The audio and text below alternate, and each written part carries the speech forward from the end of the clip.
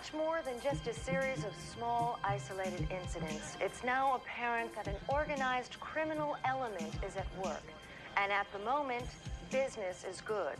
So good, in fact, that there appear to be no eyewitnesses to any of these crimes.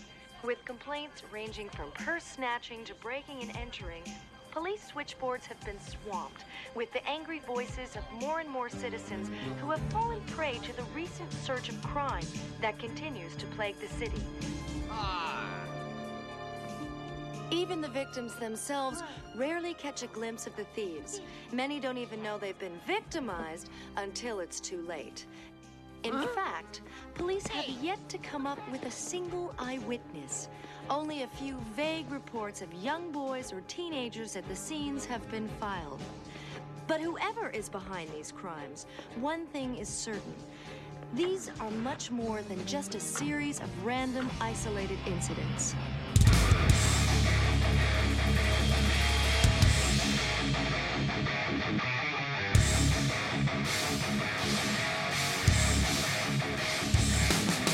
Hello listeners, this is Superhero Stuff You Should Know, brought to you by the Superhouse Podcast Network. I'm Wolfie. And this is Andrew, y'all. What's going on? And we got a special presentation here for you to kick off our broader series exploring the grand titans of superhero fiction, if you will. Ben's not with us today, unfortunately. He's off on his bat training. He's in the Ben Cave. Studying up on his bat tutelage. Something like that. The bat tutelage, yes. So, yeah, we talked about this, everybody, and Ben was okay with us starting off this. It was just the timing of it. But Ben's still a part of Superhouse Podcast Network, and he'll be on for the next one, leading as he always does. Really, mainly right now, we're just changing the name. We are Superhouse, but what we do is superhero stuff you should know. And we kind of wanted to make Superhouse more of a platform. How do you feel about that, Wolfie? We've been talking about that for a while. Yeah, it's taken a little doing conceptually, but we've come around to this new format and this new way of addressing our platform that we think will be much more palatable for the casual listener as well as the longtime listeners who've been supporting us. Thank you, guys. Yeah, and it basically just felt like nobody really knows what a superhouse is. You know what I mean? So we just thought that it might just... Right. Let's not bury the lead. We do superhero deep dive stuff, so let's just make that our name and make it very understood as soon as you see it in iTunes or Spotify. So that's the reason, and we're still going to have Superhouse in the name somewhere in there, but this particular podcast is going to be called Superhero Stuff You Should Know from now on. And so without further ado, in this first presentation of Superhero Stuff You Should Know, we're going to tackle the classic Teenage Mutant Ninja Turtles film from 1990, which actually turns 30 this year. And I wanted to do a little bit of a retrospective at the top, as well as some of the fun behind-the-scenes stuff that went into the making of this film. The second part we'll jump into will be some trivia and some interesting tidbits that went into, also came out of as a result of this film being made. A lot of interesting stuff here. We're going to dive right in. I got a little something prepared to set it off. In our childhoods, I don't think there was a bigger series than the Teenage Mutant Ninja Turtles. Sure, there were a few contenders like Captain Planet, Tailspin, Barnyard Commandos, but nothing with the cultural scope of TMNT. At that time, in the late 80s into the early 90s, these dudes were the King Titan heroes of our age, and is a brand that has impacted my life and the lives of many, many others since their early days as a gritty underground comic series to their broader introduction as an animated series in 1987. A lot of my early philosophical and intellectual thinkings were stimulated by the teachings of Master Splinter and the lessons learned by the Turtles episode by episode, as well as sparking my lifelong interest in the martial arts and an unwavering love of pizza. When the film adaptation came around, there couldn't have been a bigger event in the world to my 5-year-old self, and the film, in my opinion, is the best big screen adaptation of these characters to date and continues to age well. On repeated viewings, never fails to excite, is emotionally gripping, Splinter campfire scene, I'm looking at you, and is a wellspring of endless joy for most, if not all, Turtle fans. Do you remember your first viewing of the live-action Teenage Mutant Ninja Turtles movie? I do think that we saw this in the theater at least Jordan and me, I'm pretty sure. But again, it was 1990. We were both born in 84, right? So I was 6. Hard to tell. Hard to remember back. Yeah, it's hard to remember, but I think we did and definitely wore out the VHS. That's for sure. And when Raphael says "damn" in the street, it was like a fucking revelation. Yeah. You know? So first time your mom slaps you, but Raphael said it.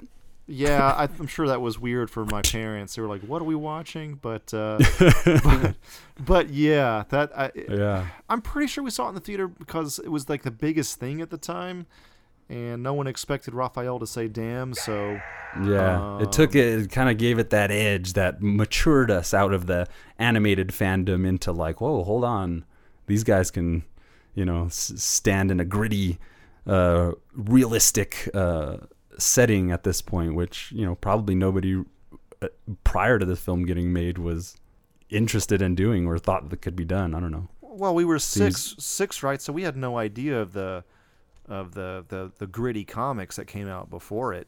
So right, yeah. All we had was the cartoon. So to see this version of it, obviously, we loved it, and then the humor was so good too. So.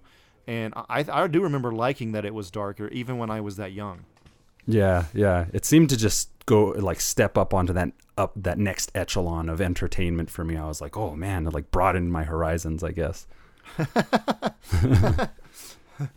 And so to give you a little bit of a historical context to what was going on at the time of the release of the Teenage Mutant Ninja Turtle movie, the Cold War ended after its first free elections during the Soviet era on March 18th. Estonia declares Soviet rule to have been illegal since 1940. At the time, the president of the United States was George H.W. Bush.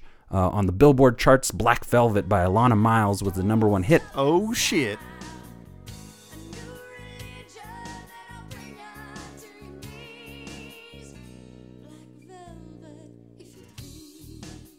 Here's some other popular films and TV that were out at the time. I'll read these real quick. The Cook, the Thief, the Wife, and Her Lover by Richard Boringer, or starring Richard Boringer, Michael Gambon, and Helen Mirren.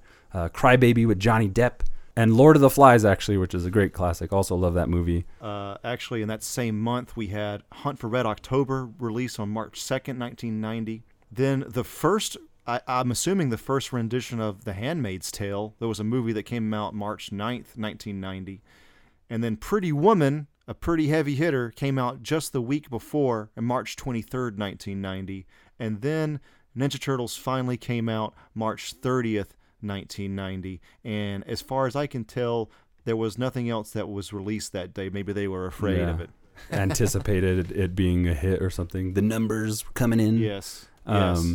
Yeah, all those movies suck by comparison anyway.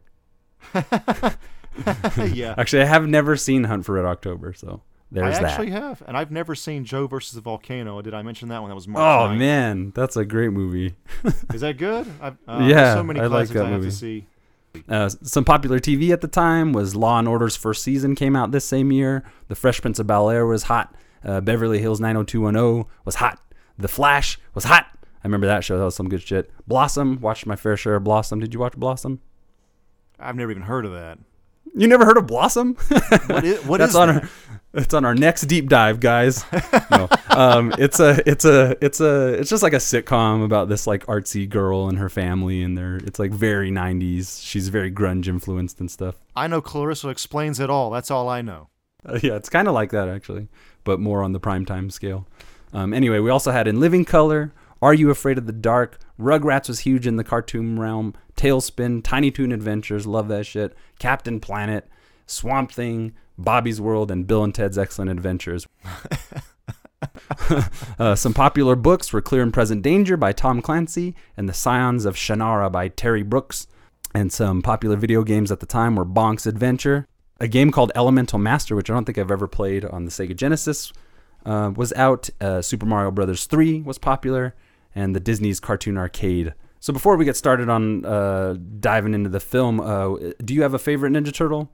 Oh, dude, I love this question. So, it's Leonardo, and I always felt like it was so obvious that he was the best one my whole life. Mm-hmm. Because I don't know. Here's the thing: I'm the oldest brother, and So I had that like sense of responsibility in some way. And like, so I was kind of surprised that to hear, it feels like Michelangelo is generally everybody's favorite, or like if there was like a ranking, I think he's generally at the top. If you take a survey, because he's the funniest, and I get it for sure. And I bet you Donatello's probably the lowest. Maybe Leonardo is, I don't know, because I don't know. I kind of connect with those characters, maybe because I'm the oldest brother or something. Like, a lot of people think Cyclops is a fucking douche. I like Cyclops. I think he's cool. I liked him before he became Cyclops, was the whole Cyclops was right movement and all that kind of shit. Like, I don't know. I like those kind of characters. And sure, also, like, the katana, just a cooler weapon, I think. So, and he usually, like, dual wields it like Musashi. So, I think that shit's awesome. And he was always pretty much my favorite. How about you? Yeah. I mean, like, much to what you're saying, I always gravitated towards Michelangelo, maybe because he was like, you know, he's the party dude or whatever. He just does whatever. He's super funny and he's the most childlike, I think. I'm the youngest in my family, so I was kind of like related to that aspect, that dynamic between the siblings, the turtle siblings and my own siblings. So I always say Michelangelo, but I think we talked about this once before. I think we asked Kasim on one of our ninja interviews, and it was like unwavering, unflinching. We were like, well, who's your favorite turtle? And he was just like, all of them. Yes. Which seems to be, now that he said that and the way he described how they work, they're best when they work as a team and they're, function as a singular unit. And it kind of seemed after that that's pretty much the correct answer. So nowadays I lead with that, taking from Kasim whenever I'm asked that question. But so the Teenage Mutant Ninja Turtles film in 1990 is a comic book film based on a series by the same name about the adventures of the popular characters April O'Neil, Casey Jones, Splinter, and the Turtles themselves. Leonardo, Michelangelo, It's me. Donatello, and Raphael. Okay, so let's get into it. Produced by New Line Cinema and Limelight Pictures, in association with Golden Harvest Productions. Story and screenplay by Bobby Herbeck and Todd W. Langen. And an unforgettable score by John Duprez. The film was directed by Steve Barone, at the time then known for working on a plethora of music videos from the likes of David Bowie, Paul McCartney, Culture Club, Sheena Easton, Don Henley, Dire Straits, ZZ Top, Supertramp, Toto, and many others. He's also known for working on the Jim Henson television series The Storyteller as a director on a few episodes prior to doing the Teenage Mutant Ninja Turtles. He also later became the director of the big screen adaptation of The Coneheads. Fun fact, Steve Barone was also the director of the animated and groundbreaking Take On Me video from the 80s new wave band a-ha. Oh, shit. Which I think, you've probably seen that badass video. It utilized an early rotoscoping technique in which live actors are traced frame by frame to create dreamy sequences of both real movement and hand-drawn animation. Great video if you haven't seen it yet, and I think that's awesome that it's this dude, Yeah, that's cool. I did not know that. That is definitely new to me. I'm learning with the audience. Yeah. There's some good shit, man. Like, this movie is just very special in a lot of ways. The film starred Judith Hoag as news reporter April O'Neil. Massive crush on Judith Hoag. She still looks great. And Elias Koteas, who I think what show is he on most recently? He's like older, on Law and Order bald. or some shit. Yeah, like NCIS, Law one and of those Order. shows. It was adapted from the early comics, including the stories of the Turtles' origins, Rooftop Battle, Sojourn to the Farmhouse, and Battle with Shredder, with such elements of the then currently running cartoon series thrown in for kids, such as the Turtles' colored bandanas and Love of Pizza. Elements of Michelangelo's character and April O'Neil as a television reporter instead of a lab assistant, as she was in the comics. Elias Koteas as the hockey stick wielding, baseball bat swinging, masked vigilante and cricket enthusiast, Casey Jones. He doesn't like cricket though, does he? I just wanted to shoehorn that in there. Cricket? Nobody understands cricket. You gotta know what a crumpet is to understand cricket. It featured the voice talents of Brian Tochi, Robbie Rist, Corey Feldman, who most people are pretty familiar with, and Josh Pais. I think a lot of these guys were Feldman was Donnie, Yeah, right? he was Donnie. Really iconic. Hey, Mikey, Did you ever think about what Splinter said tonight? I mean, about what it would be like. You know, not having him. Time's up. $3 off. But they all have cameos in the film, which is pretty cool. I like that about this film too. Is like, you know, maybe it was budgetary things that, you know, you need somebody to just step in for a shot or something. But I like that it turned out that they also had space for these guys to have cameos to make the world feel a little bit more alive. Fun fact: it also featured an early appearance from a young Sam Rockwell with the singular line, "Go check out the East Warehouse over Leadman Island. Get your answers there." An homage to the creators Kevin Eastman and Peter Laird, which I always thought was kind of cool. That's cool. Yeah, and researching this, I thought he said Leadman Island originally, but in researching this, that's even like juicier. It's even more sweet. So hell yeah, Sam Rockwell, amazing. Love the dude. All right, so the turtles in the film were created by Jim Henson's Creature Shop in London. Jim Henson said that the creatures were the most advanced that he had ever worked with and were first made out of fiberglass and then remolded out of clay. They were produced as molds to cast the whole body in foam rubber latex. The work at the shop was completed within 18 weeks, this being one of Jim Henson's last projects before his death. Oh, shit. I did not realize that either. Okay. Yeah. It was really interesting timing, and Jim Henson had some pretty interesting feelings about... fun fact, actually, Jim Henson objected to the amount of violence in the finished film and denounced it somewhat, saying it wasn't his style, but was ultimately proud of his company's work done for the film and did it as a favor to Steve Barone. Yeah, so the pedigree is really good, and like, you know, it just took these magical elements to get this thing off the ground. That's true. At the time, TMNT became the highest grossing independent film ever made, having made $135 million in domestic box office and $66 million in the foreign box office, which doesn't really seem like a lot by today's standards. But the film's budget itself was only $13.5 million. Well, generally, the rule of thumb is whatever the movie's budget is, that's going to be the exact same budget for marketing worldwide. So if it's $13 million, it's going to be $26 million to market, or $26 million total, because it'll be $13 million as well to market, something like that. So for a movie to actually make a profit at that point, if it's $13 million, you got to make over $26 million at least. Oh shit! Okay, which right. it did. Yeah. The plot of the film focused on the Turtles and Splinter becoming aware of the rising presence of the mysterious Foot Clan, and with the help of new allies April O'Neil and Casey Jones, taking on the dangerous gang of ninja thieves led by the enigmatic figure, the Shredder. The best on-screen Shredder, in my opinion. I love this dude. His lines, his attitude, everything. Yeah. I mean, it's simple, but he's really super effective. And well, when he's like saying, "I'm your father now" or whatever, man. God, it's great. It's pretty. That's pretty one good of the shit, man. Yeah, in my Pretty mind, good that's like shit, one of the great monologues of cinematic history. Only effort, discipline, loyalty earn the right to wear the dragon doji. You are here because the outside world rejects you. This is your family. I am your father. Yeah, it's good. It holds up. Yeah, for sure. It was filmed mostly at North Carolina Film Studio in, you guessed it, North Carolina, where the New York rooftop sets were created, with a few shooting days in New York during the summer of '89 to capture landmark areas such as Times Square, the Hudson River, Empire State Building, and the Brooklyn Bridge. That's one thing I love about cinema too, is just like imaginatively working around your restrictions, your budgetary constraints, or your locations and stuff. Oh yeah. You wouldn't even tell, like that this wasn't, the farmhouse wasn't someplace in upstate New York, or, the city itself wasn't just right outside the door. Right. Many major studios such as Walt Disney Pictures, Columbia Pictures, MGM, Orion Pictures, Paramount, and Warner Brothers turned down the film for distribution.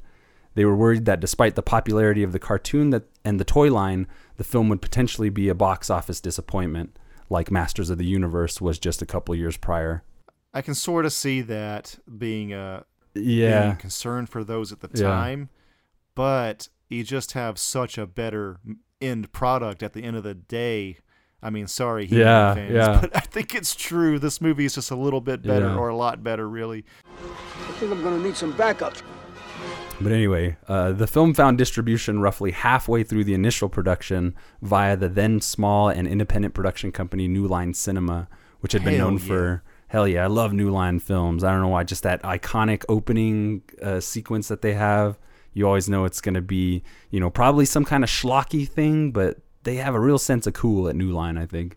I love their shit. So you younger millennials don't know because they haven't, I think they got bought out by Warner Brothers, New Line fucking owned the 90s. And my dad even said, it's going to be a good movie if it's got a New Line thing in front of it. You know what I mean? Like... I think Rush Hour, I can't remember any other off the top of my head, but then finally culminating into Lord of the Rings. So, and then I think at that point, when they fucking kicked all the ass in the world with Lord of the Rings, Warner Brothers was like, here's a check, thanks, we're buying you now. So. Yeah, totally. Yeah, even with this film, it's like, it kicks off such a nice tone. You have that cool music coming in, sweeping helicopter shot over New York City. It's just like, all right, I don't know what I'm about to get into, but this is already good. In the script and novelization, the young boy that Tatsu attacks was to die from the beating. That would have been too violent for sure. The sounds of the boy breathing and others saying he would be all right were added at the last minute after the movie ratings board objected to the scene. In the French version of the movie... They got that far. Yeah. In the French version of the movie, Shencho dies. That's hilarious. Oh, really? They keep him dead? Yeah, they don't give a flying flup out there. That's cool. I like that. Keep it real. Yeah, keep it real. I wonder if Kasim, that's the version he probably saw, He's just like, it probably is. They got to stop these guys. They're ruthless. We should talk to Kasim about that. According to Josh Pais on the podcast I Was There Too, the director Steve Barone was fired near the end of the production as the producers thought the film would become too dark. Dang, sad story. Well, they saved the kid and the fucking, what do you call it, ADR and the sound edit after it's shot. So, like, up until, like, way late in the game, that kid was dead in the movie. So I could see that if, you put on your producer hat at this time, you're probably like, was raising some flags, right? Probably. So yeah. I thought this was kind of interesting. Editor Sally Minky, who later edited many films by Quentin Tarantino, was removed as production company Golden Harvest did not like her work. Golden Harvest was just like, nah, she sucks. But I would be remiss to say that the film cut in any other way would be maybe not as good. I don't know. I like what we got. It just wasn't a good fit. It just wasn't a good fit, maybe. Right, yeah. Girls don't understand turtles. I understand. So here's an interesting one, especially I think you'll probably get a kick out of this. The film has a 40% rating on Rotten Tomatoes and was the most successful of the first 3 film adaptations. 40% tomato meter, but from the audience score, it's got an 81% now. So with time and that's more and like really, I think the film ages so well. Every time I watch it, I'm just like, damn, this shit still hitting hard. Its sequels were the Teenage Mutant Ninja Turtles: The Secret of the Ooze. Please refer to Superhouse podcast episode featuring our interview with the stuntman Nick Palma, who worked on that film as a martial arts stuntman. Really great interview. If you check our backlog. Oh, yeah. Good stuff. In the film, the actors who physically portrayed the turtles also had cameo roles in the film. If you'll pay close attention in the film, Josh Pais, who plays Raphael, plays a passenger in the back of a taxi cab right after Raphael hops on the cab's hood and says, "What the heck was that?" What the heck was that? Looked like sort of a big turtle in a trench coat. You're gonna LaGuardia, right? Come back here! Michelin or Michelin Sisti, who plays Michelangelo, plays the pizza delivery man who delivers the pizza to the turtle's sewer in that hilarious scene. Yeah, 122, 122 and an 8. 122 and an 8. Terrific. Where the heck is 122 and an 8? You're standing on it, dude. Just slip it down here.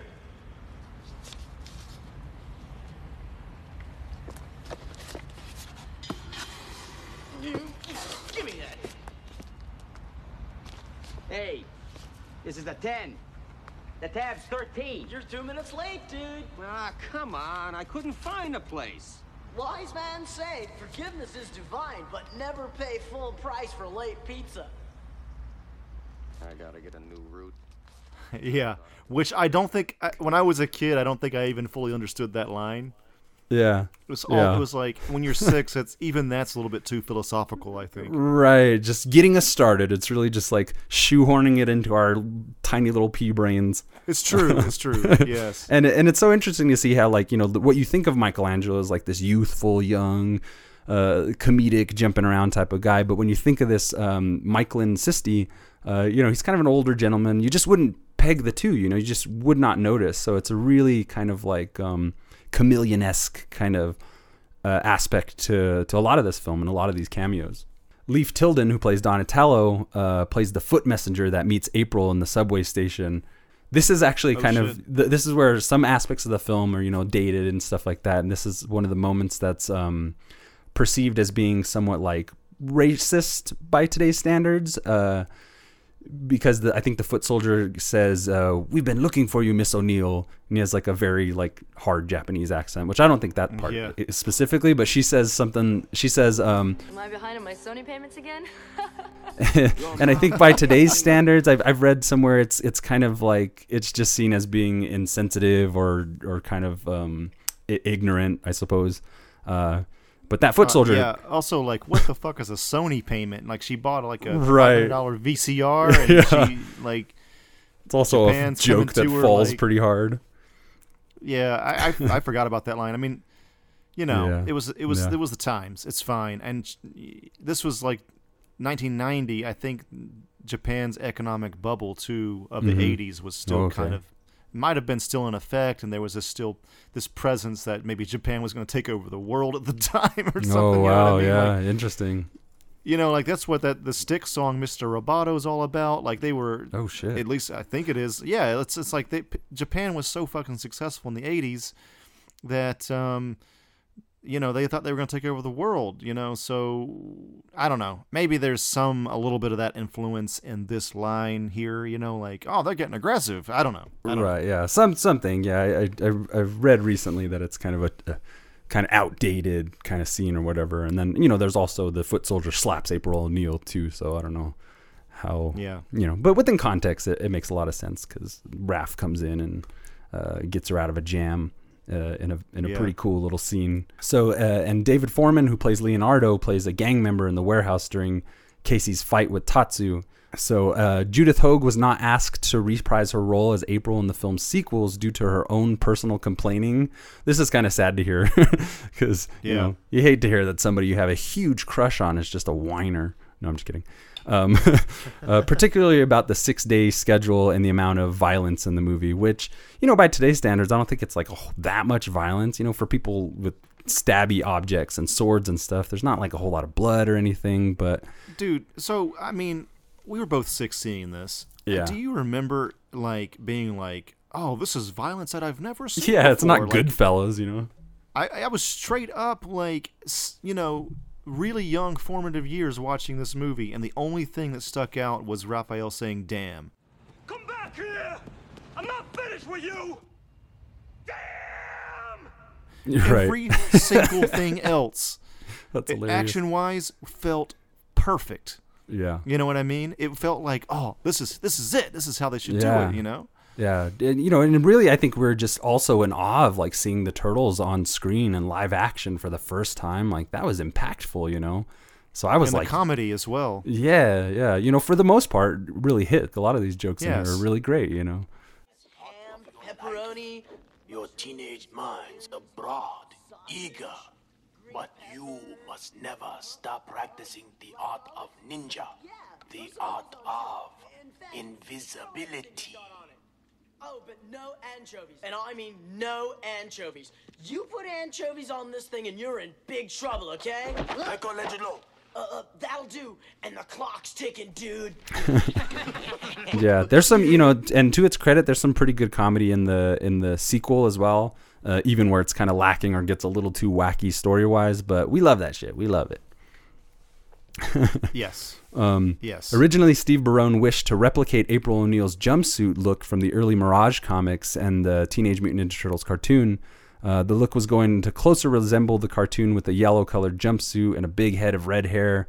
However, Judith Hoag found the jumpsuit horrifying. The yellow raincoat April wears in the beginning of the movie is an homage to the yellow jumpsuit she wears in the 1987 cartoon. So they kind of like, you kind of recognize that, I think, as a kid.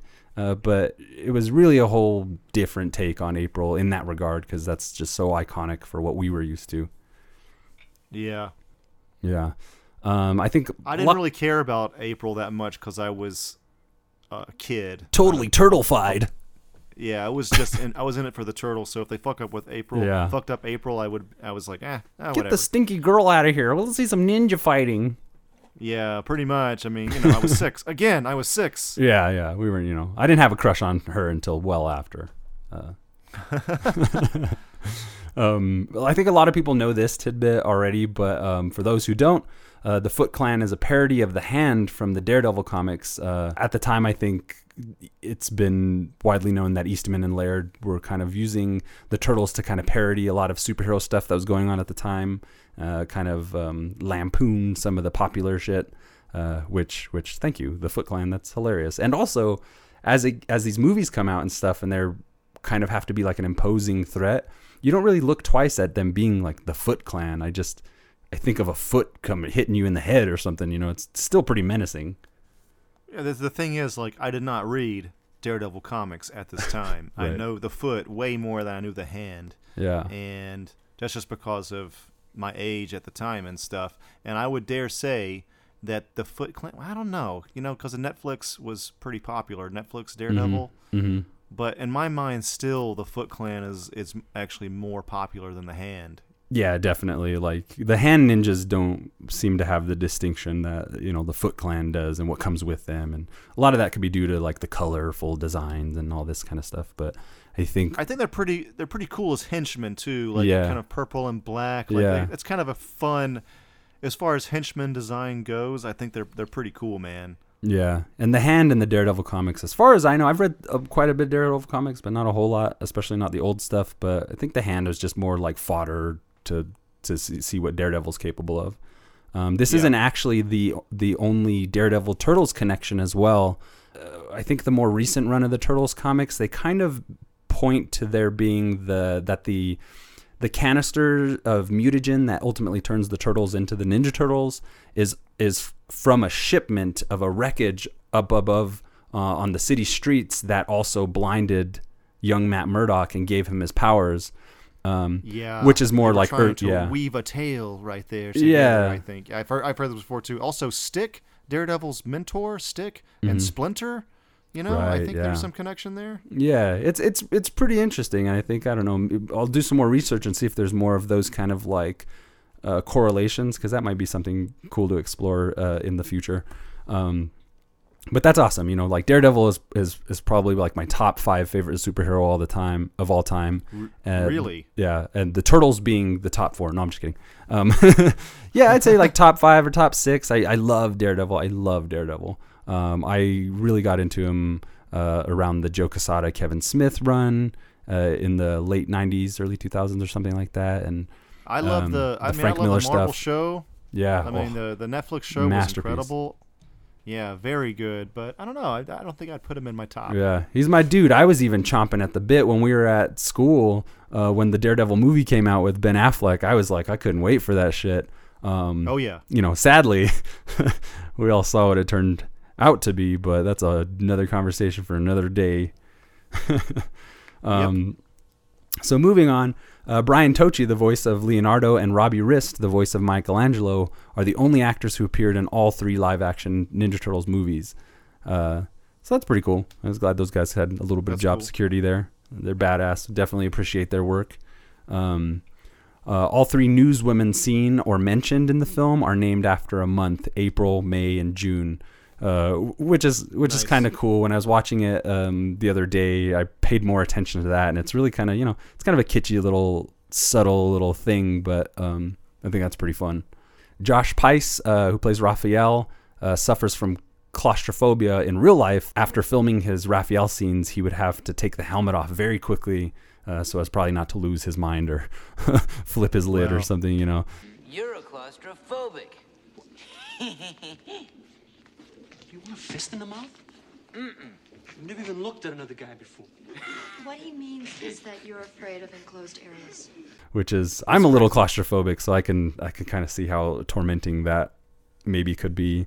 I think even, you know, a lot of Batman actors have felt a certain sense of claustrophobic emotions from those bat suits, which we love here at Superhero Stuff You Should Know. Yeah. During the battle at Shredder, one of my all-time favorite martial art finale fight scenes and stuff. There's just so much good stuff going on here. Drama, great lines, great fighting. Shredder really makes it be known why he's a leader of this underground syndicate of teenage thieves and ninja warrior gangsters. I don't know. You fight well in the old style, but you've caused me enough trouble. Now you face the Shredder. The Shredder? Maybe all that hardware's for making coleslaw. But during the battle at Shredder, Leonardo is the only turtle to successfully land a strike when he hits Shredder on his arm with his sword. And it's actually the only time in the movie where you see Leo's swords like cut anything.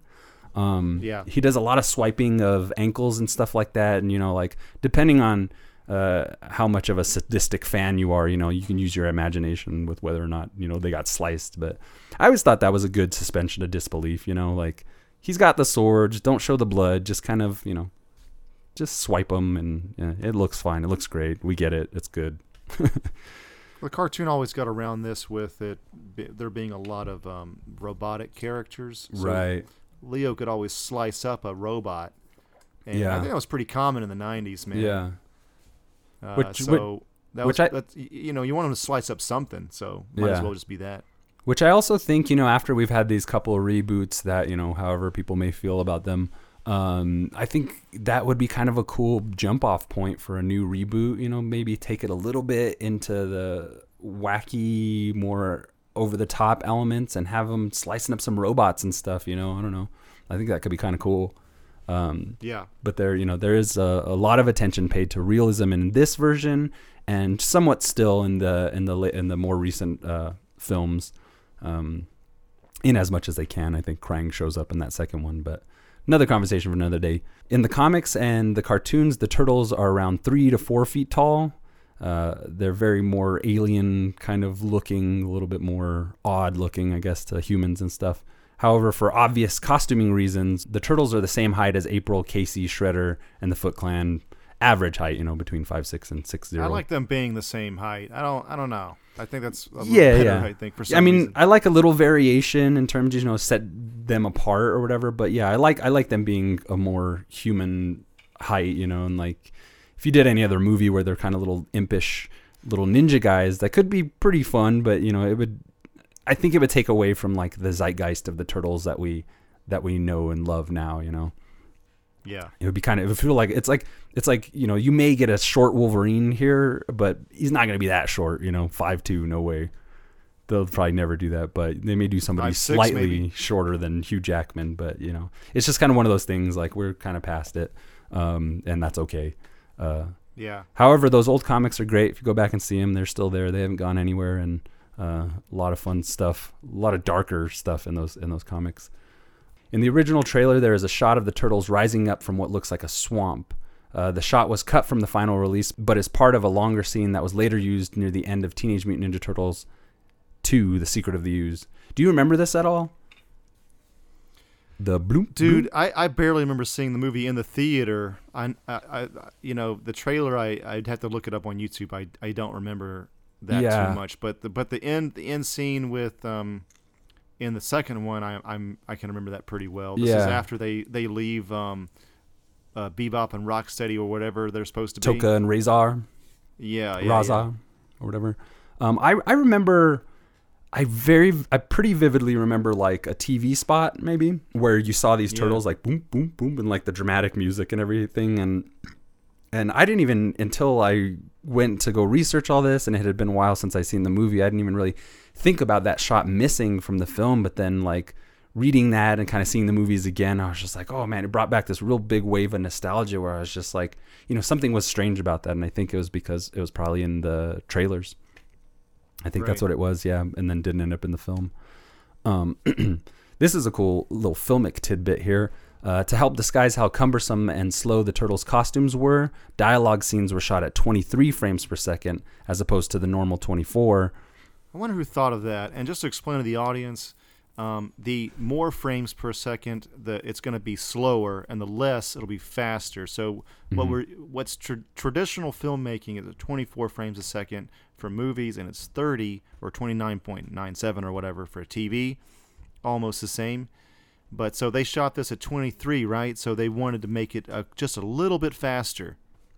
Yeah, I remember being blown away. It took 3 puppeteers to operate the Splinter puppet. Kevin Clash performs the puppet while the facial expressions are remote controlled by another puppeteer, and the arms are controlled by the puppeteer who works along with Kevin during the performances of the puppet. Kind of hard to visualize as a listener, but the next time you watch the film, maybe pay attention to a little bit of how Splinters work, and they really brought him to life in such a good way. I mean, like, the dated animatronics a little bit, they obviously are what they are, but very believable. Possess the right thinking.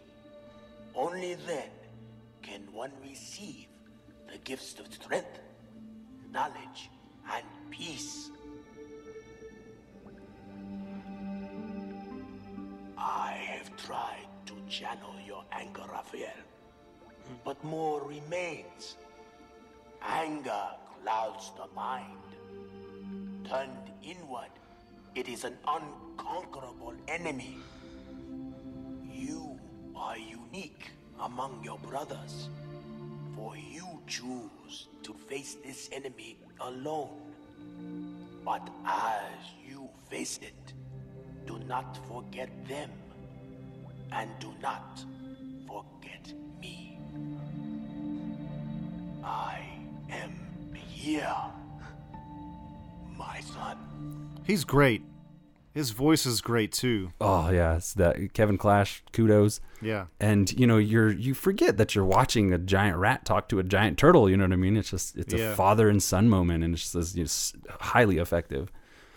This is it's a testament to this movie is, you can start to accept everything even as an adult because you have really great emotional beats. Like they really there's some real emotion here, and it's not bullshit. I feel like even Marvel to this day, they have a lot of great scenes, but there's something about, I don't know, like older movies, something they like. Yeah, they really hone in on a deeper emotional level sometimes, even when it's a big turtle talking to a big rat. Yeah. Certain things just come into become more commonplace, I think, with the way, comedy is approached, fight scenes are approached. I've been going back and watching a lot of 80s action movies lately, and they do have a really distinct flavor, and, they're not like the movies now. We just have different approach to some of these things, bigger, more elaborate, but for the time and where film technology and stuff was, this was pretty cutting edge stuff. And like I said before, it ages really well. I really feel like this film, ages super good. And I think part of that is due to just the independent spirit with which it was made, and by comparison to a lot of other big franchises, the bare bones budget that they had to work with. And, it really stands out, as opposed to a lot of the stuff that we have now or are used to now seeing. Right. Kicks ass. Any other tasty tidbits? Ninja nuggets? Oh, yeah. All of the T-shirts that the character Danny wears in the film have a picture of the Sex Pistols bassist Sid Vicious. Because he was a punk dude, he was a 90s, but I love 77 punk rock, bro, yeah! Yeah, and, the Sex Pistols were probably, one of the most popular punk bands in the, breaking into the mainstream in, the mid to late 80s and stuff like that, so it would make sense that this kid was, that's about as punk as they could get. You wouldn't see, G.G. Allen on his T-shirt or anything like that, but... But that's a fun little tidbit. In in the foot. I got a little culture comment. Like Yeah. I grew up with this kind of thing where like a lot of the times you would see the stereotypical bad kid in in a show. It would be usually like a skater or a punk rocker or a heavy metal dude. But like I felt like in real life, every time I saw a kid that was into any of those things, they were just kind of nerdy. They weren't even like really like a bad kid. Yeah. Well, you know what? I take it back. There were like maybe 2 or 3 out of the like hundreds of kids I met growing up, just being in school. But most of the in Alabama and Georgia, most of the really bad kids were usually like, I don't know, not like that. But I did definitely know at least one dude that was super punk and like got kicked out of school actually because he was always in fights and all kinds of shit like that. So there was, there at least there was that. But I think this is a stereotype at the time that they really loved. It was, I don't know. I mean, it makes sense. I get it, especially if you're like a producer and writer, and it's just it's easy. It's a stereotype that's easy to grab onto. Yeah. I definitely had some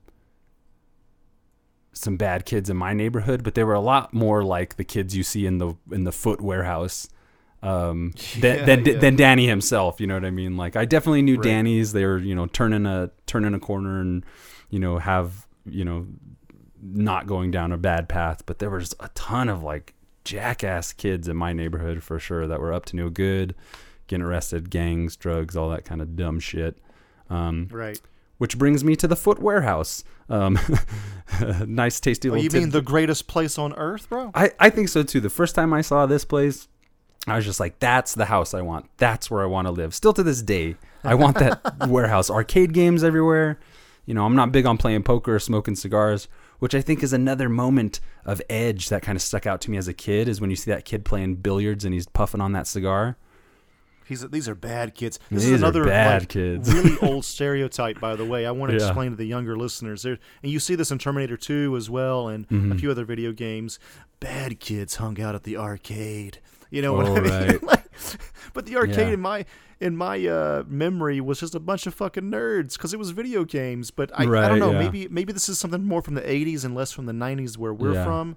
But this whole like the bad kids smoke and drink at the arcade.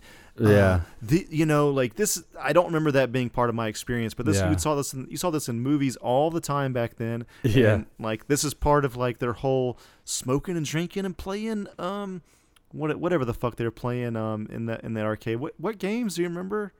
That's they're playing. No, I remember Narc being in the background very prominently. Yes, Narc. And Narc was a super violent game, blood splattering everywhere. So.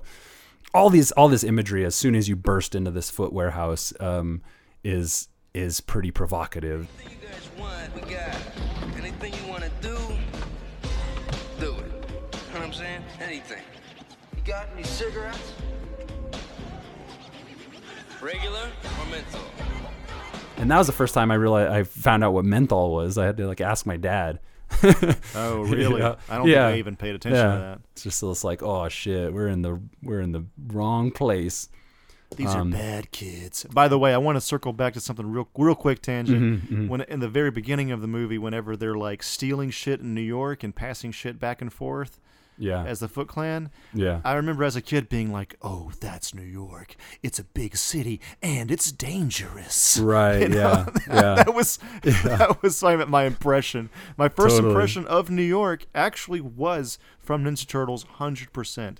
Like before any other. The first time I ever saw New York, it was in the Ninja Turtles movie. 100%. There was no other. I'm pretty sure there's no other way around it. Like that's exactly what happened in my life. Yeah, and like 80s New York was still a really rough place. You just heard your parents talking about it or heard it on the news and stuff. So it really, the setting, it was a place that seemed to need heroes like the Turtles who were, work from within the shadows and things. And I think probably Turtles did it, but I had a really strong fascination with New York City as a young kid. So in this in the foot warehouse, a cool little tidbit is a lot of the boxes in the foregrounds in that establishing shot near the half pipe, if you'll pay attention, say Mirage on them, which is a reference to Mirage Comics, the comic book company. Yeah, the original comic book company that published the Ninja Turtles comic by Kevin Eastman and Peter Laird. Shredder and the Foot Clan's hideout were filmed in an abandoned cement factory called the Ideal Cement Factory outside Wilmington, North Carolina, in Castle Hayne. If you want to go visit that and break in and be a foot soldier It's in your own probably right. nothing now, man. It's probably just a fucking. It's probably a Walmart or something. Block shitty ass building now. Yeah. That's funny. This location was also used as the set for Dino Hatton in Super Mario Brothers film in 1993. Which I do remember that. Very cyberpunk scene, actually. Try to forget that, yeah. movie, man. This concrete thing, this is the one you were just talking about. That's the one in with the half pipe and narc and shit. Yeah, this will be the warehouse that the Foot Clan warehouse. And okay, gotcha. Yeah, and so just a large space. Probably North Carolina has a nice, pretty active film scene, so. Probably a lot of stuff that we've seen was shot in this particular location. Which, shit, man, I just want to live there. Because of this movie? Well, the Foot Clan warehouse, yeah, because of the movie. I just want that yeah. warehouse. I don't want to move to North Carolina, but yeah, that's instead of the neither here nor Batcave, there. you want the Foot Clan warehouse. Exactly.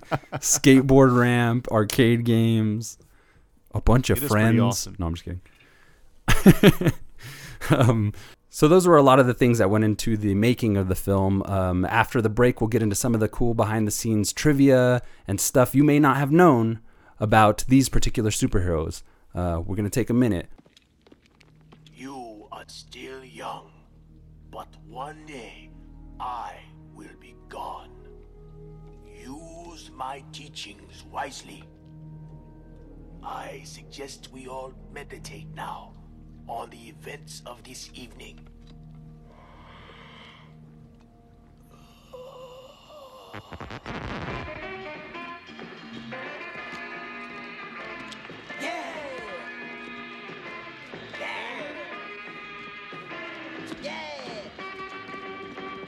Ninjutsu! Well, this is like meditating.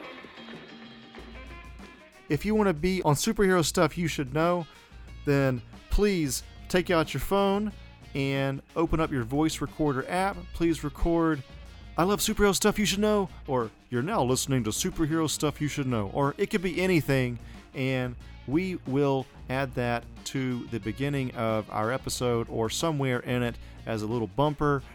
So make that recording and then press the share button and share it to superhousepodcast@gmail.com or superhousepod on Instagram. Ben's still heading that up. And yeah. Hey everybody, it's Andrew. I just wanted to tell you about our friend Israel's retro gaming shop, RetroCo. If you go to retro-ko.com, you'll be able to see all of his retro gaming goodies. If you wanted to get that Sega Saturn hidden gem from back in the day, or if you wanted to get the Famicom disk system that you never got as a kid, or any other type of retro game that you were into, or import game, please go to retroco.com. That's retro-ko.com. And if you use the Superhouse code Johnson's Ballsack, you'll be able to get a little bit of a discount at checkout. So please, once again, if you could just go to retroco.com. You can also go to facebook.com/retroco with no hyphen. That's RETROKO. You'll be able to find him on Facebook as well. If you were looking for that PlayStation import game that you never got, if you were looking for that Mega Drive game that you never got, or any other kind of retro game, any import game, it could even be European, Israel also curates bundles at RetroCo, and he'll curate that bundle just for you. So please, go check him out. If you put in the code Johnson's Ballsack at checkout, you'll receive a Superhouse discount. All right, and welcome back. Hope you enjoyed those bumpers of ours. Please feel free to, as we mentioned, support our Patreon account, go on our various social media accounts and subscribe, like, share comments. We'd love to hear from you all. But without further ado, back into the TMNT of 1990. There are also numerous deleted scenes, mostly on the farm section of the film, that give the four turtles much more character development, expanding on April and Casey's romance, and would put later scenes into a different context. And some examples of that are April and Casey's reaction to Mikey's turtle wax joke, classic, was originally one of relief after he goes through a severe depression where he destroys a punching bag and a part of the barn's wall. Yeah, so maybe that's a little scene, right? Yeah. And I wonder if these are on the DVD somewhere, or on a Blu-ray cut or something. I haven't seen these, but would love to see them. I've seen them on YouTube. Oh, really? Okay, I'll have to check those out. That sounds pretty interesting. That would have been a little much for the film, though. I'm kind of glad they just didn't linger on something like that as much as I would love to see more footage. But an extended training sequence where Leo proves a point by turning his mask around and fighting blindfolded, followed by the other turtles taking turns doing the same. The scene rather famously has Donatello sporting a straw hat.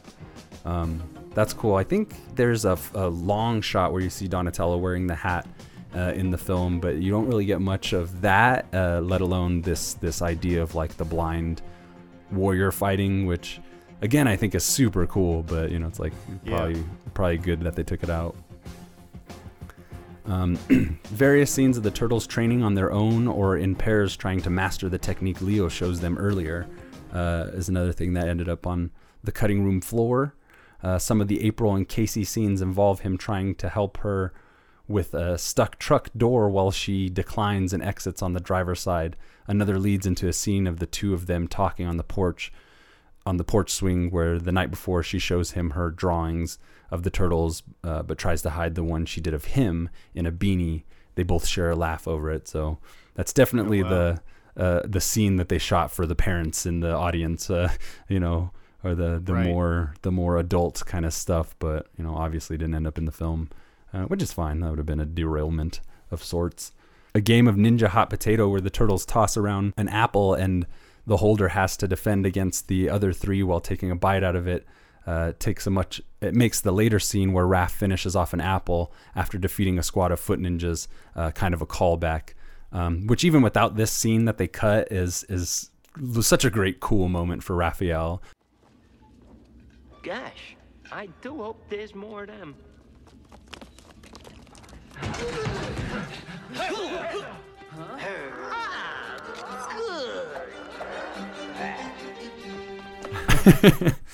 But also another scene that would have been really cool to see, and I haven't seen all of the 2012 series, but I've seen a lot of it, and there's some scenes on the farm, so I'd have to go back, but I wonder if maybe this detail's added in somehow, which would be kind of interesting, and I wouldn't put it past that creative team to have done something like that. Their attention to detail is pretty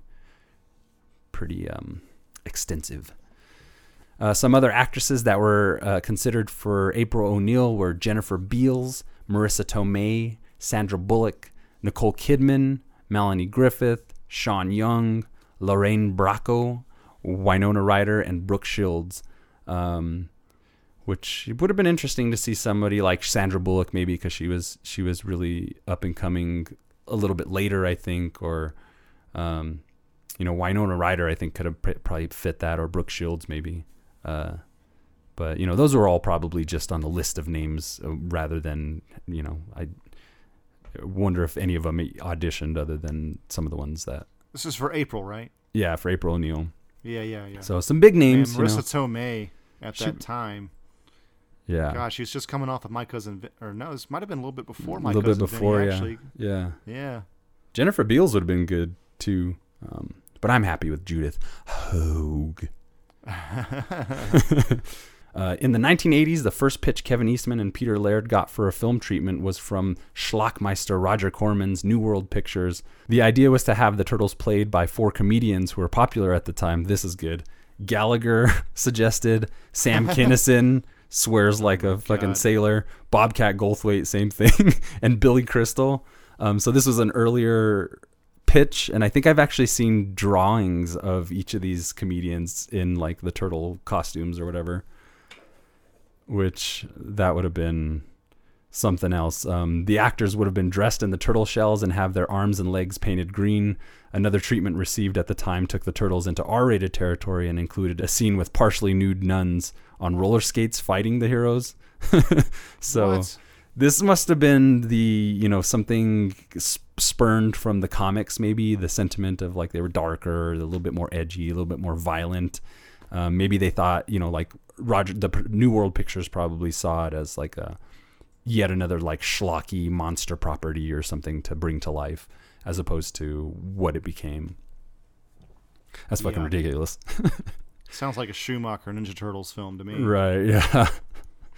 When getting this movie started, Mark Friedman knew it would have to offer a significantly different experience from the Fred Wolf-produced animated TV show.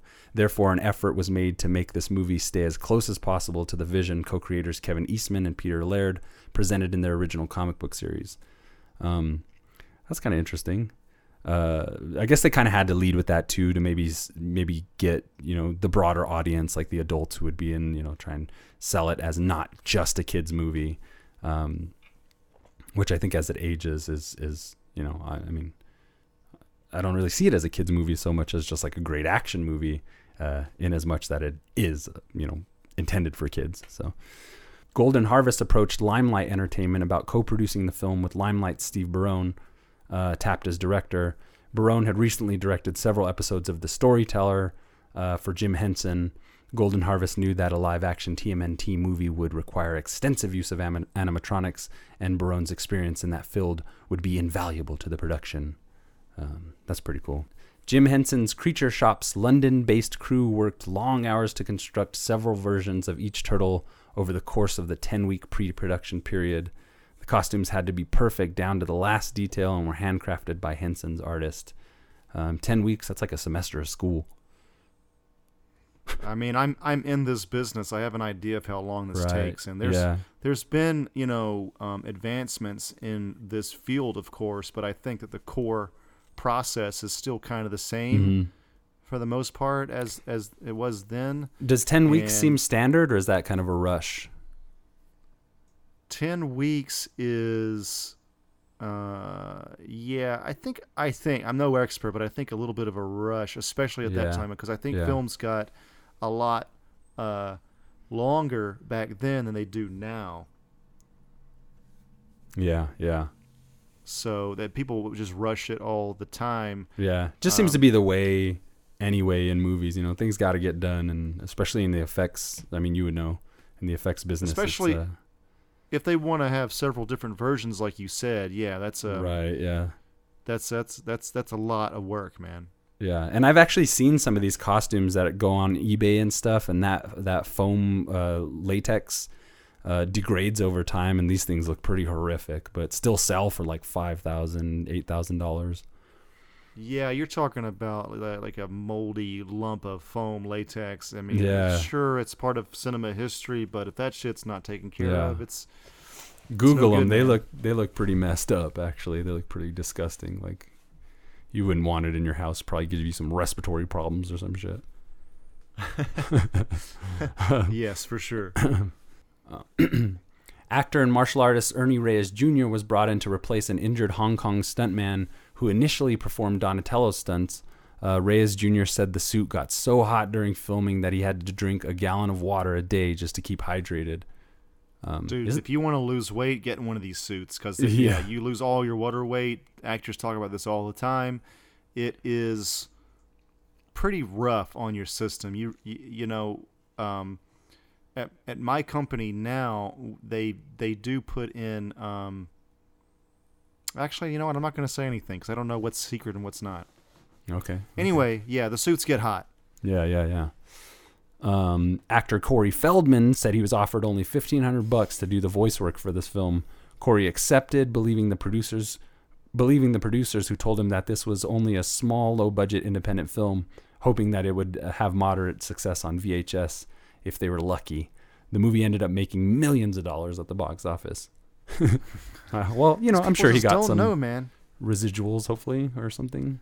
But you gotta realize, like, the way we never saw Minecraft being this big, this must have been a similar kind of thing for them in that position. Yeah. You know what I mean? It's hard for adults to know what's going to be big and what's not going to be big. Yeah, it's interesting to hear stuff like that. It's kind of like that Will Smith turning down the Neo part and stuff like that. It's just like things that could have been, this actually happened. Corey Feldman was Donatello, but they probably had no idea how big it would be, and it would just stay on shelves as toys and cartoons.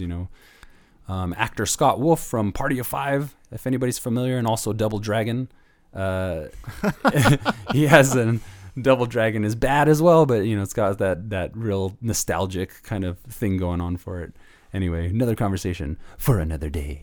But he was a foot recruit in the film, and I watched it the other day, and I'm wondering if he's the one that Tatsu beats up at the beginning, but he doesn't. I don't think it's Scott Wolf, so maybe he was in a mask. I'm not sure. I have to go back and look at that. For the flashback of the turtles growing up in the film, Steve Barone was going for a retro look, decided these scenes would be shot on Super 8 film because these scenes used real turtles as well as mini puppet young Splinter and young turtles. They were time-consuming scenes and were given to the second unit under the second unit director, Brian Henson himself. That's one of the best little moments, too. I was amazed at how intelligent they seemed, but nothing could have prepared me for what happened next.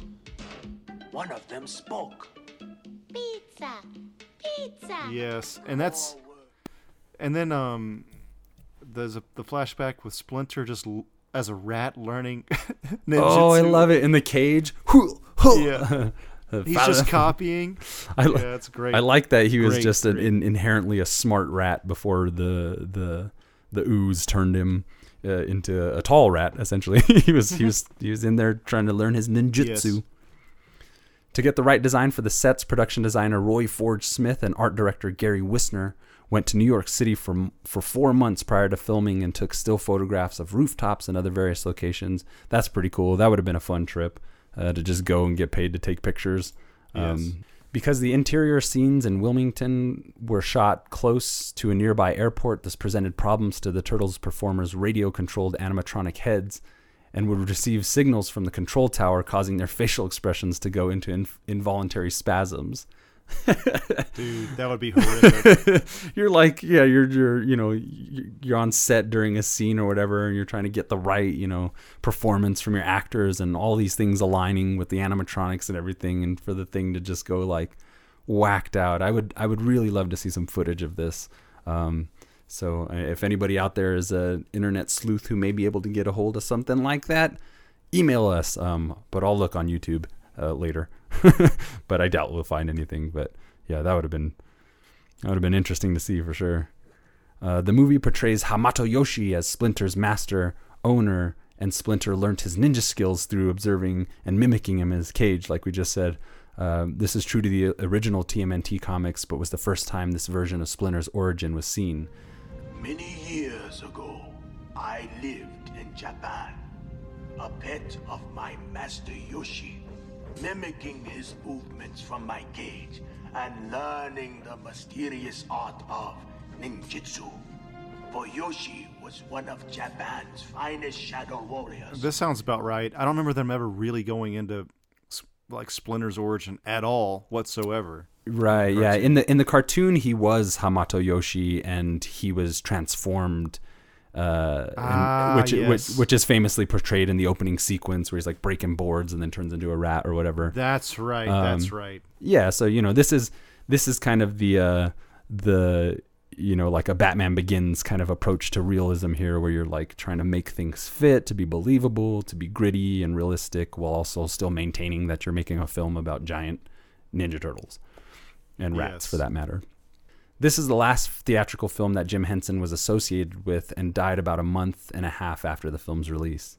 That's kind of crazy. Okay, so this surprises me because if he died in 1990, I just remembered his name being very popular throughout the 90s. Yeah, everywhere. I guess his company just kept going. We had the Muppet Babies on, on TV still, and I don't know. I just remember him still being kind of around. I'm surprised he died that early on. Yeah, it seemed like even for our childhood, he's probably more renowned for generations previous, but for our childhood, he's still the Jim Henson, the name and the shows and stuff and movies that he was attached to had such a huge impact. I felt like that was a part of my life. Jim Henson was working. It was a part of my upbringing and stuff. But, he was dead when we were 6. So, yes. Rest in peace, Jimbo. We love you. All right, we're rounding out the last bit of factoids here. Thanks for joining me on this wacky ride of TMNT history. With the exclusion of Josh Pais, all the actors who voiced the Turtles in this film later voiced characters in TMNT shows, which I think some of these guys turned up in the 2012 series, which is pretty tight. Brian, cool. Yeah, Brian Tochi would appear in a 1993 episode of the Turtles cartoon. Robbie Rist would play Mondo Gecko, one of my favorite characters. I love that dude. You know, he's a pothead if they can't even show pot on the cartoon, but he is. Yeah.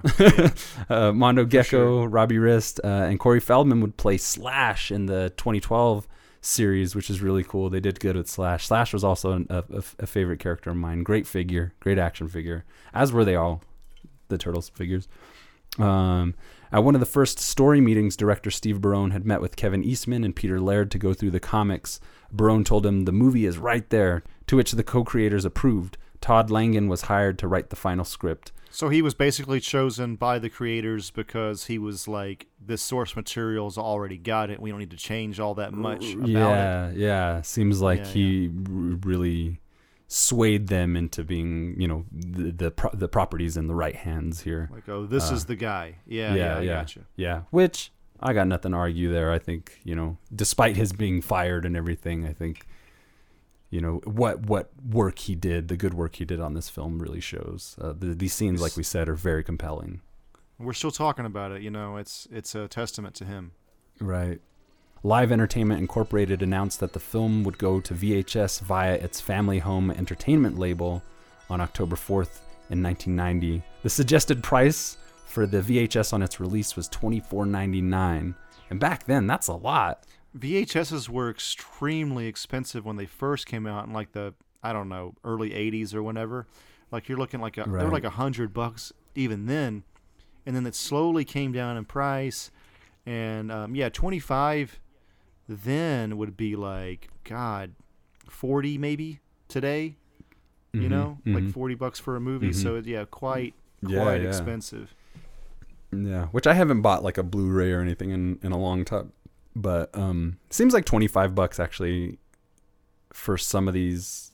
Actually doesn't seem too out of the ordinary now that I think about it, but for 40 though, adjusted for inflation, around $40. Right. Yeah, that would be rough. Go buy a new Endgame. Although a lot of the films, because of where the market is, it seems like a lot of these kind of films, especially comic book properties and stuff, go to great lengths to make like a nice packaged version, like a special edition or something like that. That would ultimately, like, you know, you would shell out like $40, but you're getting all this like extra shit as opposed to just the like normal release for, you know, $20 or whatever. The original opening for the film contained the turtles' giant shells mysteriously emerging from the river at night before engaging on a long, complicated tracking shot through the city. Budget constraints caused this to be replaced by the scenes of the Foot Gang committing acts of theft during daylight. You know, I mean, it gets the point across, and then also you see that bit with Danny. He's intercut in this whole thing. You know, it's not just a bunch of riffraff stealing stuff. They actually, you know, also incorporate one of the main characters into these acts of theft and stuff, and he like leans up against that wall for them to take that wallet, which is such a cool shot too, because then it also establishes like the ninja thievery with the Foot Clan member's hand and his what would you call those things on top of the hand, bracers or something? People say gauntlets a lot. You know, like gauntlets or something. Okay, yeah. Hand wraps. But you know, visually just really like this whole movie, you know, visually just is really compelling to me. Just some of these really nice images. But I mean, that's filmmaking, and you know, that's, you know, when you have a good director and a good vision behind things, it always, you know, it always seems to pay off when there's some good artistic flair thrown in. Similarly, the scene in which the turtles attack the teens mugging April with the light being knocked out was a result of the production not having the time to choreograph another fight scene. Which, again, this is like a cool moment where that totally works. You know, the sound effects of the ninja fighting. And, again, it's just like one of those cool things. Like when your budget is constraining you on what you want to do and, like, finding problem-solving your way out of it with something that I think ultimately is, like, even more effective than... I mean, it would have been cool to see him rough up some characters right then, but it really works well, I think. What do you think? I got her watch.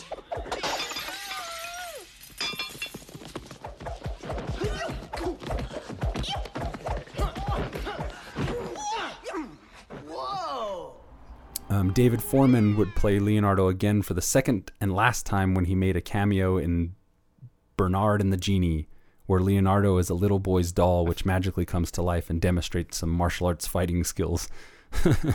That's kind of cool. I've never heard of Bernard and the Genie, but the first scene in the opening credits is a zoom into a New York sewer. This is an iconic shot from the title sequence, replicated from the title sequence of the animated series itself, which is obviously a little bit different because it's a live action film, but nice little nod there. Always love those subtle things. Filming began in July 1989, a mere 2 weeks after the theatrical release of Batman. 2 months were allocated from filming, and the production came together much faster than a typical Jim Henson project. One of the writers, Bobby Herbeck, wrote Casey Jones to have a cricket bat after attending a cricket game with director Steve Barone. Barone, I think, is Irish, or he was born in Ireland at least. Okay, interesting, yeah. All I really know about him is Turtles and Aha, so sorry other Steve Barone fans if I'm butchering the reverence of his career. May 4th, 1956, Dublin, Ireland. Who knows if he grew up there or not. Yeah. But, he was a camera assistant on Richard Donner's Superman. Oh, wow. So he's got some superhero pedigree already there. That's pretty kick-ass. Yeah. Nice. Martial artist Benny Urquidez, I think that's the way you pronounce his name, and Richard Norton were considered for the role of Casey Jones and were also considered to do fight choreography for the movie as well. This is the first time that the Turtles used their short names, being Leo for Leonardo, Donnie for Donatello, Raph for Raphael, and Mikey for Michelangelo, which they generally referred to themselves in every incarnation but the original comics. Teenage Mutant Ninja Turtles 1987 and TMNT, the feature-length animated film in 2007. The scene where Raphael exits the movie theater was originally going to be different. He would have commented, "Cool car, stupid costume," as a reference to Batman 1989. That hits a little close to home for us. Yes. Which was in theaters during the filming of this movie. In a lot of ways, that would have been funny, but, I'm glad they didn't do it. But, Batman really... Turtles probably wouldn't have existed as well if it wasn't for the hit Batman film, bringing comic book characters to life and all that jazz. In the background of one of the shots of the city, there's a clear poster for Critters hanging on the wall outside of the theater, and also is the scene where Raph famously steps out. Instead of the Batman line, he says, "Where did they come up with this stuff?" Yeah. I mean, and I remember kind of liking Critters just because it was like one of those late night movies that you're not supposed to watch or whatever. It had boobies in it and stupid puppets. So I think I may have not seen it around that. I mean, I must have seen it around that time if it was already out. So that was like, I think even as a kid, I was like, yeah, that's funny. Turtles are better than Critters. Nowhere in this movie or its sequels is mentioned the word mutagen. As is like more famously known to us, I think, through the cartoons and stuff like that and video games and everything. It's referred to as a strange glowing liquid or ooze, hence the subtitle for the sequel, Secret of the Ooze. Ooze sticks out to me more, I guess, because I saw the movies so much, and it's easier to say as a kid. So, I actually forgot it was even called mutagen. Actually, it's the lay term for the scientific mutagen. Yes. Moving on, Josh Pais as Raphael is the only actor who physically portrays and voices the same turtle. Oh, that's cool. Yeah, all the other turtles were portrayed by both different actors, voice actor and a actor in the suit. Raphael's a great character in this film too, his thematic arc and everything. Also, in the film, April is a reporter for Channel 3, and in the Teenage Mutant Ninja Turtles animated series, she was a reporter at Channel 6. That stuck out to me, and I'd be like, oh man, they fucking totally didn't do their research. Like nitpicking it right away. But I don't think I noticed that at all, man. Yeah. Like I just was not concerned with April at all. Yeah. In the cartoon, she said it a lot. This is April O'Neil from Channel 6. It's like, so I think for some people that might have been a very iconic kind of change. I remember being like, that's not right. And then even in my young 6-year-old brain, I was like, thinking maybe this, it's just a precursor. Maybe in the next movie, already dreaming of a sequel, she'll be at Channel 6 or, something like this is, And April changed, dude, this is how bad it was. April changed actors every time, right? Every movie? Yeah, I believe so. Yeah, which is also kind of a bummer. Did not notice whatsoever when I was a kid. Yeah. Had absolutely, I would watch them back to back and still not notice on VHS. Right. Yeah. We just didn't give a shit at that moment. I just was not old enough to, I don't know. Maybe I was a dumb kid. I didn't see it. Because we didn't have like favorite actors and actresses. Like our favorite actors were Michelangelo and Leonardo, like. Yeah, that's pretty much it. I mean, I remember seeing the third one and being like, this isn't as good, but I didn't know anything. I didn't know why, but you just have you can just kind of tell intuitively. But other than that, like I didn't even notice that the first, well, maybe a little bit that the second one was a little bit lighter, but I didn't really think about it. I don't think I thought about it that much at all. Yeah. I was just like, this is more Ninja Turtle action, and they got something that looks like Bebop and Rocksteady this time around. That's cool. Super Shredder is cool, and that's it, dude. Like, I did not notice fucking anything else. Lastly, the character of Danny only appears in this movie and this movie alone. He's never seen again or heard from in any other variant of the Ninja Turtles history. Not in comics, not in games, nothing. Yeah, nothing. My dad could care less about me. Maybe he's used as a device in certain ways to get some of the themes across. Or maybe he's just like a real human character that's kind of the audience member, and we're being introduced to all these wacky characters. And even if you think of like the strong-willed and stalwart reporting of April O'Neil, she in her own way is kind of like super heroic, whereas Danny is very street level. He's very much more like us. So it's kind of like the human character you're going along with as a cornerstone to see all these like crazy monsters and shit, and they're going to be your friends and everything. Because otherwise in films, like the monsters are always bad guys, and you don't relate to them because they're so horrific or whatever. Yes. Before I wrap this up, Andrew, is there anything else you'd like to say? Yeah, thanks for listening, everybody, and thanks for the Ninja Turtles tutelage there, Wolfie. I always love learning about this stuff, and it's actually kind of cool that we made this our first episode. Sorry that Ben couldn't be here, but with the new name and all that, because even though I think technically for me Transformers was first chronologically, this was the longest and the heaviest hitting franchise in our childhood, I think, for a lot of people our age. And they're still around in some degree. There's still that show that's kind of like people don't really love so much. That's on Nickelodeon even right now. But you know what I mean? So it's cool to see that it's at least still going on. I guess that's it. Take it away, Wolfie. And on that note, I leave you with this last factoid. Despite the fact that Domino's Pizza was used as product placement in the film itself, Pizza Hut was the one that engaged in a $20 million marketing campaign that was tied to the film. You have to, bro. You have to. Greasy pizza, a feast of pizza, and the Turtles movie. Yeah. It just doesn't get better than that. It just still doesn't get better than that. Yep. I remember at the beginning of the VHS, there's another Pizza Hut placement. I like to mention this because it's like a nostalgic thing for me. I wanted to end with this special little tune that some may remember from the VHS release of the Teenage Mutant Ninja Turtles. Oh my God, I remember this. This is one of the previews in the VHS. Off in the distance, the game's dragging on.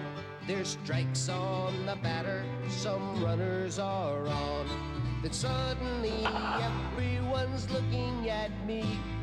My mind has been wondering, what could it be? They point to the sky and I look up above, and a baseball falls into my glove.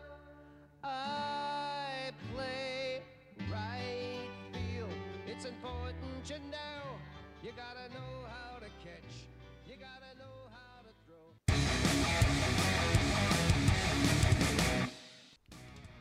Oh yeah, I'd like to thank Kooky Noms. I'd like to thank Matt Herring, Elijah B, and yeah, it's kind of a soft launch. We're not changing all the Superhouse social media names at the moment, but this podcast name right here, this name has changed. It's still under the Superhouse umbrella, I guess you could say, and we're still kind of figuring all that out ourselves. But as you can see, it's a Superhouse Podcast Network, and maybe we'll have more podcasts with different subject matter in the future that fall under this, but we'll still be on the same feed, at least for now. Again, we'll kind of figure this out as we go, but we'll make it all very easy to understand for everybody listening, and as we continue to grow as well.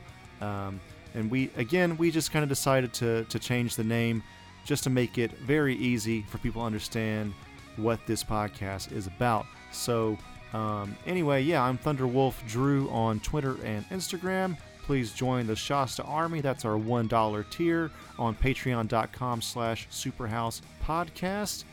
And this is Wolfie signing off.